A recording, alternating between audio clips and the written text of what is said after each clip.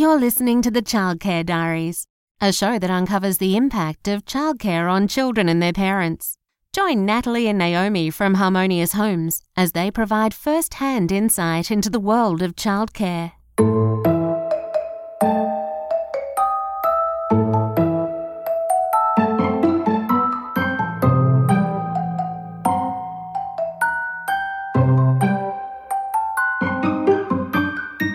Hello and welcome to another episode of the Childcare Diaries. In this episode, we're going to examine the role that childcare centres play in helping children reach milestones, like toilet training, for example. And we're going to consider the expectations parents have on early childhood educators to help their children reach these milestones. And we determine if these expectations align with early childhood philosophy.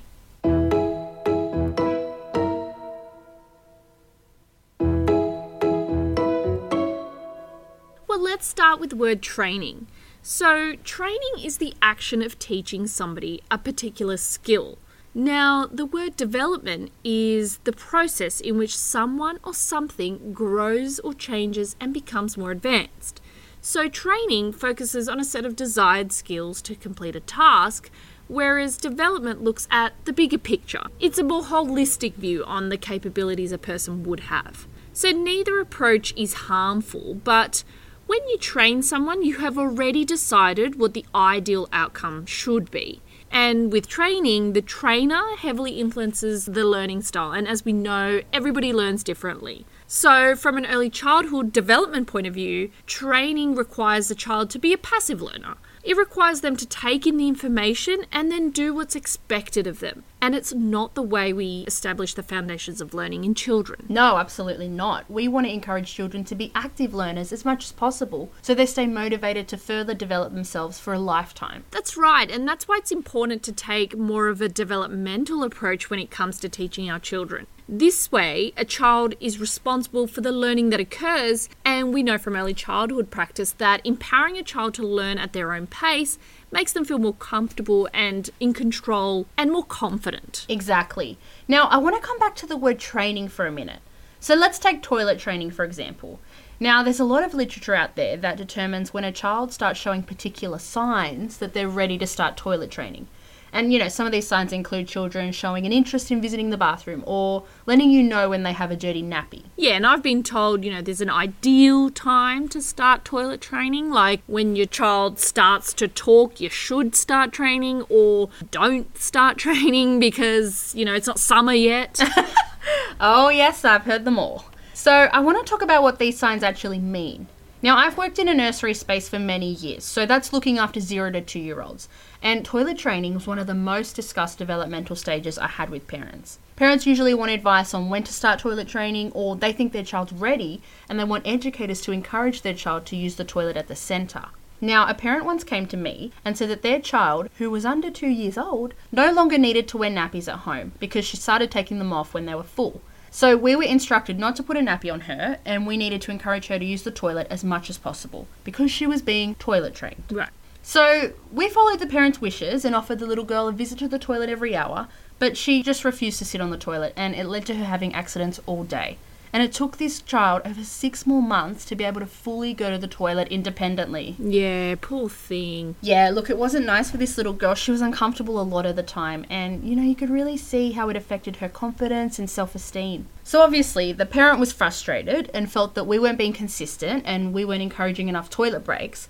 But we didn't enjoy having an upset, uncomfortable child to look after. So it really didn't make sense that we wouldn't be trying our best to get this all working for her. No, exactly. It makes no sense for you guys to deal with a crying child all day. And I can't imagine you guys being happy to see a child so distressed. It's horrible. Right? But another child I've looked after showed no signs of being ready to start toilet training and then just suddenly wanted to use the toilet one day and poof, that was it. She was fully toilet trained within a week. And I have so many stories that are similar to these. So I don't believe there's a formula or a right time to train a child to go to the toilet independently. There are so many variables to consider, especially when a child attends childcare. Now, I've seen children who are out of nappies and using the toilet at home, but at childcare they still have accidents or want to wear a nappy.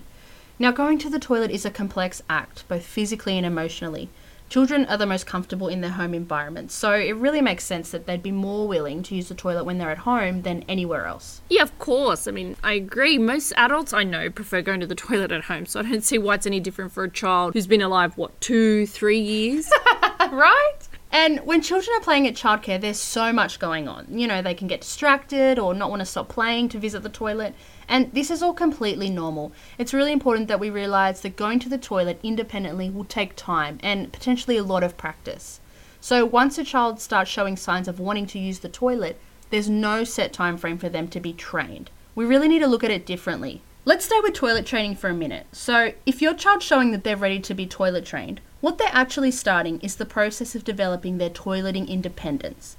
So these ready indicators are more like a heads up that your child's moving in the right direction and for you to start facilitating this newfound interest. Yes, absolutely. And I love that you're saying toilet independence, not trained. Because if we train, the child hasn't come to learn anything on their own. They're just following the steps that you've shown them. But because of the lack of, life experience they've got, they'll probably make quite a lot of mistakes and therefore fail, if you like, at this trained task a lot of times before they even get it right. And as you said, there are so many variables to consider. So if a child's going through different milestones at the same time, for example, like language development, it's a lot to expect them to also understand how to go to the toilet alone. And then there's the emotional development of a child. That's going to affect their toileting independence as well.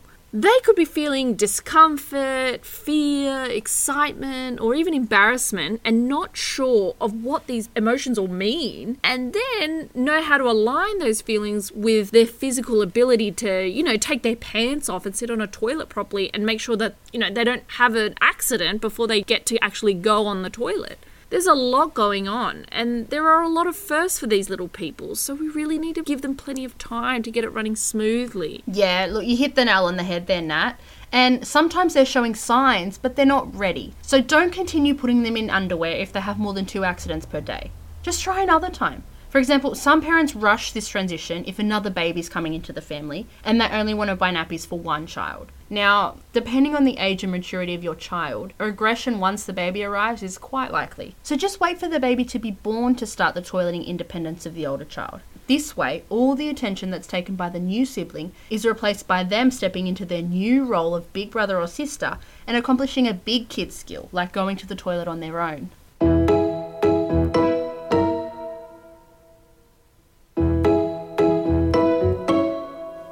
Now let's talk about facilitating developmental stages, because I think there can be a lot of anxiety around whether your child is developing appropriately or not. So how do you support your child in meeting their milestones? So in the past, I've asked my son's childcare educators to help with meeting milestones. Is this a fair responsibility to have? What do you think, Nay? Well, in early childhood education, the philosophy we follow values the needs of a child and how as educators we're able to meet their needs. We're advocates for children.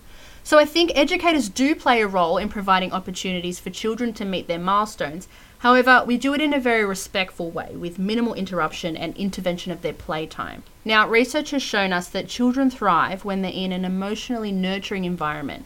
It has to be safe and predictable, but still cognitively challenging. Childcare centres aim to create spaces that provide children with opportunities to freely explore and develop naturally. So it can be difficult to find the right balance between supporting a parent's wishes and being that consistent foundation a child needs while at childcare.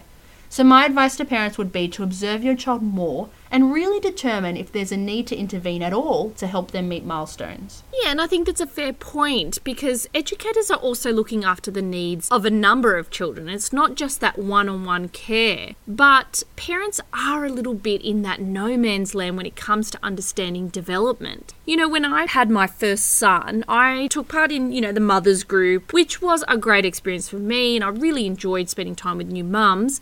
And, we were able to share our stories about what was happening with our babies. It was lovely.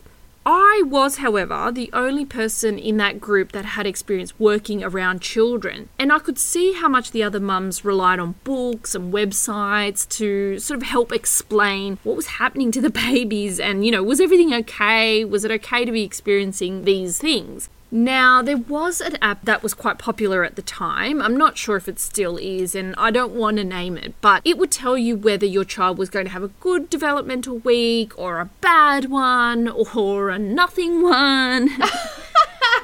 And look, I followed this app like most of the mums in my group did.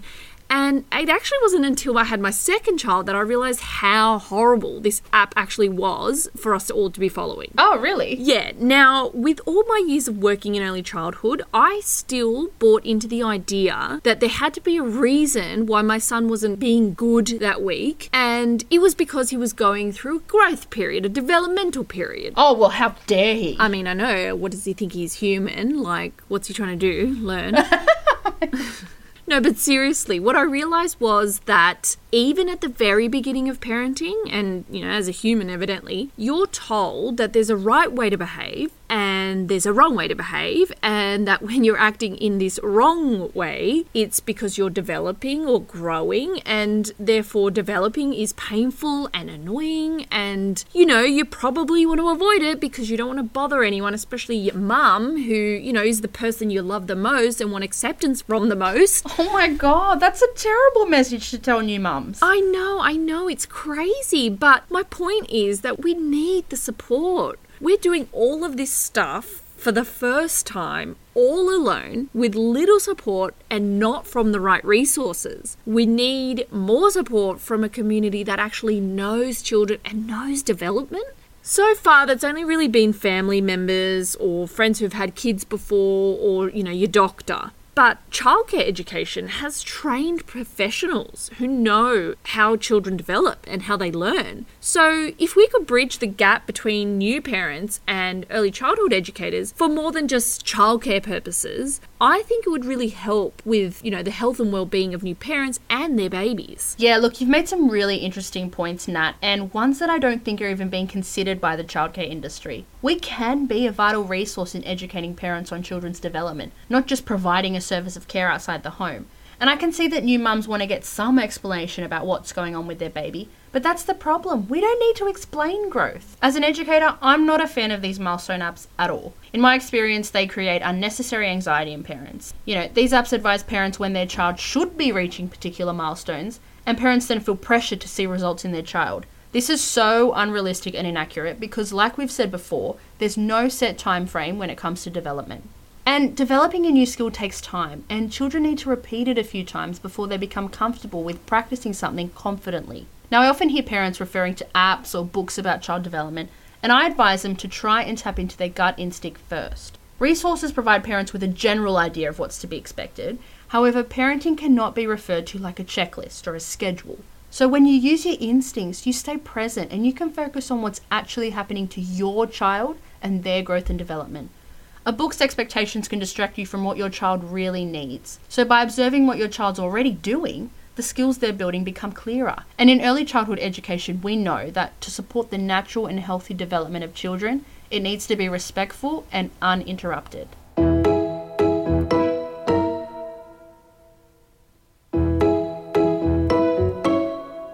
So something I learnt while working in childcare was that the more consistent a child's day is, the more they'll feel comfortable with changes that they might be going through. Now, you can keep things consistent for your child by recreating the childcare environment at home. So it actually used to be the other way round, where childcare centres tried to make the spaces feel just like home. But, you know, given that children are spending a lot more time in childcare now, it feels like we need to ensure both environments are now mirroring each other. Yeah, I agree. And, you know, there are plenty of learning opportunities in the home, just like in childcare.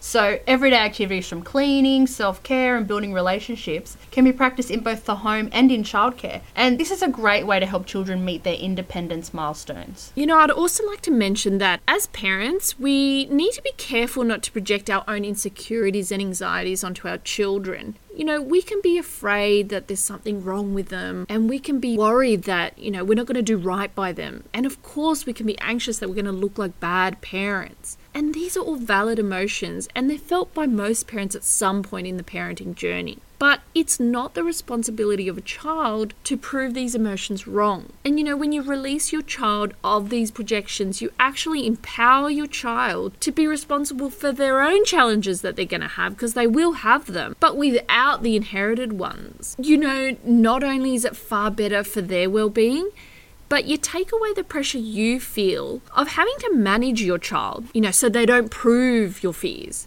And instead, you just support your child by assisting them with their needs as they come up. Exactly. When you support, you don't forecast a desired outcome or predict a failure. What I mean by this is the slow down, you're going too fast and you'll fall comment.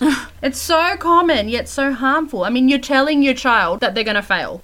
Yes. So just take a step back, observe more, and be a little more patient with children. It's not a race or a competition. And even adults need room to further develop themselves. So we should pay children the same respect.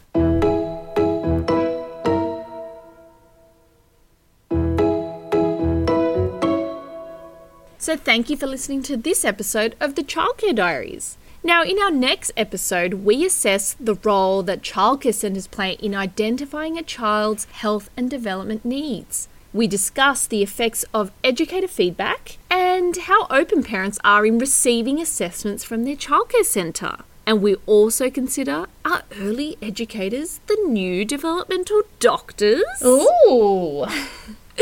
See you then. To listen to this episode again, go to the podcast page at harmonioushomes.com.au, where a transcript is also available. Please share and leave a review if you enjoyed the episode. If you have any questions about issues raised in this episode, get in contact with Natalie and Naomi via the Harmonious Homes website, Facebook or Instagram page. Harmonious Homes aims to support children and families as they raise healthier and happier kids, making the parenting gig far more enjoyable.